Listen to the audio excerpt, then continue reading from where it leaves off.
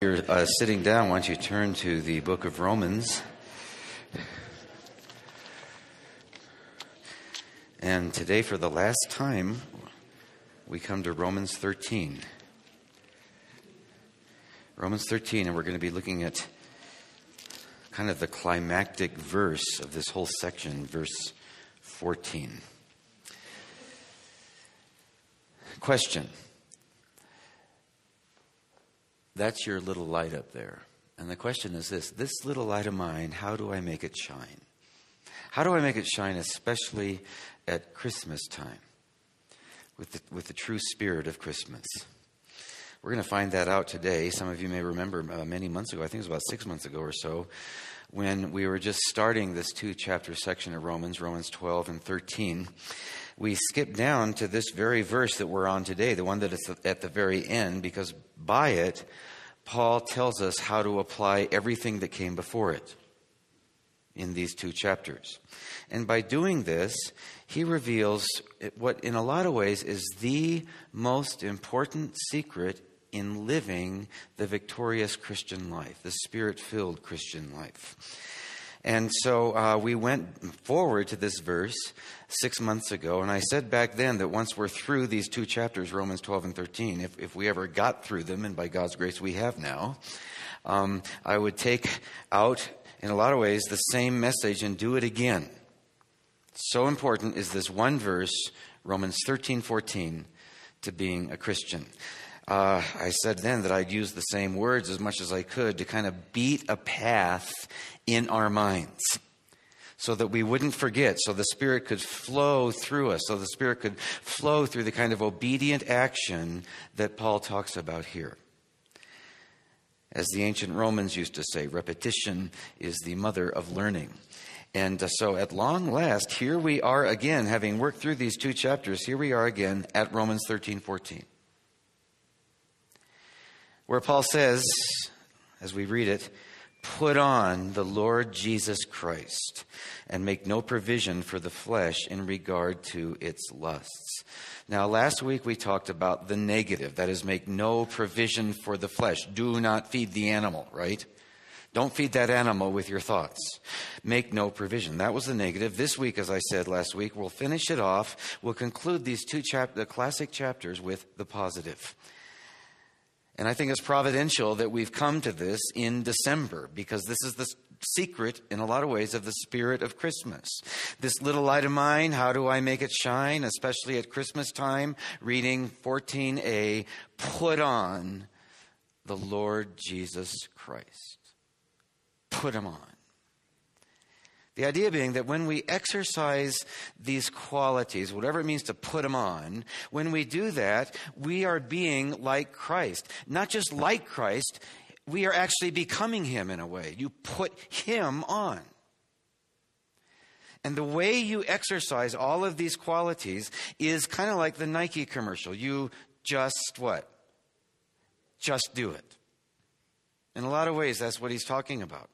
In a lot of ways, we Americans are uniquely wired for this. In fact, I came to see that back in 1974, back when my sister and I've told some of you this story, were bicycling and camping through Europe. Back then, everyone in university circles did this, or at least a lot did. You'd stop out of college, as they called it, for a year or so to get another kind of education, through traveling the world.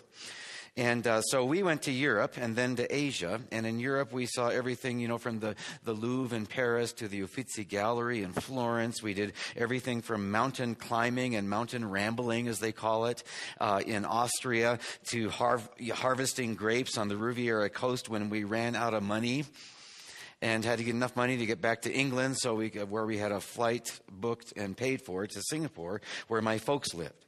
We did everything from that to pitching a tent on someone's manicured lawn in England.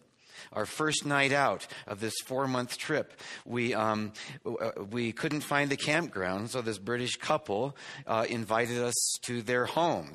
Thanks to my sister Doreen, who stopped to ask for directions, which I wouldn't do, because I knew where the campground was, right? I had the map. I mean, good grief, we put out all this money into maps, and I've studied those maps, and we're almost there. Let's just keep going. Truth be told, I'd rather camp on the side of the road than ask directions. Well, it turned out the campground didn't exist, which we probably would never have found out if she hadn't asked for directions. And we didn't think we were doing that big a thing until we ran into a man in one of those quaint little British villages. We were wheeling our bicycles through, and an older gentleman was watching us, and then he kind of stopped us. He stopped and started walking with us, and we stopped, and struck up a conversation. And he looked at us in such a kindly way, almost like we were his, grandkids or kids or something, in this proud, fatherly way. And then finally he said it, something that I could tell was just underneath there. He said, "Are you from America?" And we said yes. And then he said, "I should have known. That's just like you Americans to do something like this." He went on to bemoan what had happened to Britain over the years, how they'd lost their drive and their sense of adventure, and they had no readiness to take risks anymore. And we, embodied everything that he thought was good about America or something like that. And we finally we talked for a while, and when we finally went our way, as we rode off, I got to thinking that, every culture has its strengths and its weaknesses. And God knows our American culture has a whole lot of weaknesses. But I think one of our many great strengths is that we are kind of that. We are a can-do country. And hopefully we won't lose that. We are a daring-do country. If it's daring, if it's risky, all the more go for it rather than hang back. Whether you're talking about bungee jumping that started here in America or to the moon landing, and everything in between. And it's summed up, I think, by the words of the Nike slogan, which would only have been crafted in America: just do it. And that idea is at the heart of what we're going to be talking about today. Put on the Lord Jesus Christ. And we almost have an unfair advantage, at this anyway, because we're Americans. Now, just what does this mean? What does it mean to put him on? Well, the Greek word that Paul uses here for put on is endunaste, and it comes from the Greek enduo, which means to clothe. And so, in fact, in some versions, it actually reads, "Clothe yourselves in the Lord Jesus Christ." It's a word that comes from the Greek theater, which was very popular back then. And they would instantly, when they read it, have understood what it was talking about. They used this word to describe what an actor did when he got on the stage. And it meant a whole lot more than just clothing himself with his costume, though that was the image. What it meant, though, that was the tip of the iceberg. What it really meant was playing his part. It meant assuming his role. Literally, in a lot of ways, it meant that he entered into his character when he got up there on the stage. And so when Paul says, endunaste, the Lord Jesus Christ, he means, and listen to this, that we are to assume the role of Christ on the stage of life. Just do it. I studied Greek theater back in college, and in many ways, I had already been taught some of these things, and in many ways, what Paul had in mind was the same that you see today in the theater. There are many parallels between the Greek and the modern theater. Whenever I go to see a play, I don't know about you, but it's always something of a shock. I mean, they just get up there and talk about projecting yourself, right? They're just kind of in your face with who they are. And they get it on, and they turn it on, and they throw themselves into their parts. They put it on. They just do it. It's like it says in Romans 12. I don't know if you remember all the way back to there, but that's the beginning of this 2-chapter section on the qualities of true Christianity. And in Romans 12:2, what Paul tells us not just to do God's will, but he said that you may prove what is the will of God. What is good and acceptable and perfect. Prove his will. When they get up there on the stage, they don't just, repeat their lines. They prove their part. And how do they do it? Well, anyone who studied acting knows that a good actor doesn't just, memorize the words and then just regurgitate them. No, he's got to learn his character. He literally immerses himself into his character or her character. They really get to know the person down to their smallest mannerisms until they can, what I've heard them say is I can literally think what they think. I can feel what they feel. And it just comes out naturally now. And of course, the four Gospels are the biographies of Christ, which were written to help us learn our part. And the epistles, you might say, are the textbooks that help us master his character. So it's not just something on the outside, it goes from the inside out. And the church, in a lot of ways, is the school for the fine art of living like Christ, which I think is, above all, the most noble of all the arts. But I'm afraid a whole lot of Christians, all of us do this, we forget our parts. We let that fleshly beast overwhelm us, like we talked about last week. Some even forget that they've got a part to play. The stage is so big, right? You forget it's a stage. And the play is so long that we forget about our calling, or maybe forsake our calling because it is so long. How long, O Lord? And rather, so often it's easy to live ordinary, obscure, sometimes ignoble lives, rather than crafting the noble art of putting on the Lord Jesus Christ. And so while all the world's a stage, I think Shakespeare said that. Another man said, while all the world's a stage, so many are desperately unrehearsed. And that's why here at the end of chapter 13, Paul tells us that there's more to being a Christian than just thinking about it, than just hearing about it like we are here, than just reading about it, important though that may be to learn our parts. No, there's more to being a Christian than just what goes on up here. You've got to act it out. Just like in the Greek theater, you endounaste the Lord Jesus Christ. You must go on having learned about him, having, to the point where he's real for you. You must go on to make him real for others. That's the consummation of the Christian walk. It's what it's all about. To go on to bring him literally to life, which is our incredible advantage. If you think about it, most of the roles that normal actors and actresses play are either of dead people, or of people that never existed in the first place, right? But when we hit the stage, we are actualizing a real live person. Someone who is actually in us, because he was born unto us into a manger to be born in us to flow through us. It's a powerful thing. Normal actors and actresses, they're mimicking, they're imitating, they're just pretending. The most they can do, you might say, is representational acting. But we have the unbelievable advantage of literally incarnational acting. Not just pretending, not copying, but literally channeling the very character of Christ, actualizing the gospel, the good news of Jesus Christ, by literally becoming the good news. Because God has made each of us as kind of a unique prism. None of us have it all.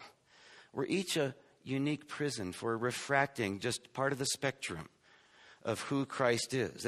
They can see him in the creation, but that's at a distance. They can only see him up close and in person through you.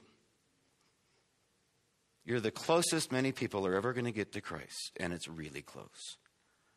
And through me. And for that to happen, we just need to get up there and turn him on by putting on the Lord Jesus Christ. So, exactly how do you do that? what does it mean? You may have heard the story, true story of a minister. I've used this before, but it's one that's worth repeating so that it will beat a path in our hearts. Listen to it.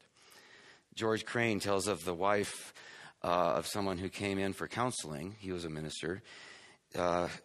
She was full of hatred toward her husband, and she said, "I do not only want to get rid of him, I want to get even. Before I divorce him, I want to hurt him as much as he has me." Well, Dr. Crane suggested a very ingenious idea. He said, go home and act as if you really loved your husband. Tell him how much he means to you. Praise him for every decent trait. Go out of your way to be as kind, considerate, and generous as possible. Spare no efforts to please him, to enjoy him. Make him believe you love him. Then, after you've convinced him of your undying love and that you can't live without him, drop the bomb. Tell him you're getting a divorce. That will really hurt him. So he said she had revenge in her eyes, and she smiled and she said, "Beautiful, beautiful. Well, I can't wait to see the look in his face." And she did it with enthusiasm, acting as if. For 2 months, she showed love, kindness, listening, giving, reinforcing, sharing. But when she didn't return, Crane called. "Are you ready now to go through with the divorce?" "Divorce," she exclaimed, "never. I really do love him." Let me ask you a question. Was that hypocrisy? Is it hypocritical to act like it when you don't feel like it? Well, you can answer that with a question. If it is, to what are you being hypocritical? When you act like Christ, even when you don't feel like it. Who are you anyway if you're a believer in Christ who was born unto us to be born in us at the deepest levels of who we are? So we're no longer that animal. We've been divorced from the beast, the animal. And we got the Spirit of Christ who is fundamental to who we are. That was Romans 6 and 7. Who is the real you now? Who is the one to whom you're called to be true? That's the question. Is it the old man or is it the new man? Is it the flesh or is it the spirit? Is it the carnal you, the animal you who we talked about last week, or the Christ in you? God says the real you now, what he sees, is the Christ in you. And that's who you're becoming. And that's who you'll be in glory. So who's the real hypocrite? The Christian who seeks in, your own stumbling way, 3 steps forward, 2 steps backward. The Christian who seeks to act like Christ, or the so-called Christian who, thinks he's got a ticket to heaven and so he lives like hell. Is it hypocritical to act like it when you don't feel like it? No, the real hypocrisy is when we don't live up to our name, our new name, as Christians, Christ ones. But, whether you like it or not, you're still on stage. Because life goes on, and that's the struggle. Whether you're a pastor or an elder or a husband or a wife or a son or a daughter, whoever, young or old, whether, you're married or single, it all happens as the world turns. The world doesn't stop turning. Life generally doesn't stop when you want to get off. Especially, if you've still got 4 months to go and you're stuck in the same 2-man tent with your sister. That's kind of a parable of life, right? And so you just do it. And we've seen how we do that over these last many months with industry and tenacity and brotherly love and showing sympathy and all these other wonderful qualities of true Christianity. Through it all, what Paul's been saying here in light of this in chapters 12 and 13 is this: to your own self be true. To the Christ in you be true. It's actually how I came back to the faith after having fallen away for a number of years. When I graduated from high school, I was in a real fog. I didn't know whether Christianity was true. I didn't know what was true. I put my mom through hell on earth because she didn't know where I was going to end up. Because in high school, I stopped obeying the truth. I stopped putting it on. And though I was still a Christian, it was like the Spirit of Christ in me, who's just waiting there to flood through me. That Spirit of Christ was massively quenched by my disobedience when I stopped obeying the truth. And so after high school, I spent years searching for the truth. I remember telling my friends if I could just find a button to press that would give me belief in Christianity, I'd do it because I know I'd be happier. But I was stuck in the fog. And finally, I decided if I was going to be intellectually honest, I need to start reading the Bible again. And I went to Proverbs, just opened up the book and went to Proverbs where it says, the fear of the Lord is the beginning of wisdom. And I thought, that's what I'm after. I'm after wisdom. I'm after understanding. I'm after the knowledge of what's really true. And here it says that if I fear God, I'll get it. So I wonder what it means to fear God. And I learned that a good part of it, contrary to what many say today, is to obey him.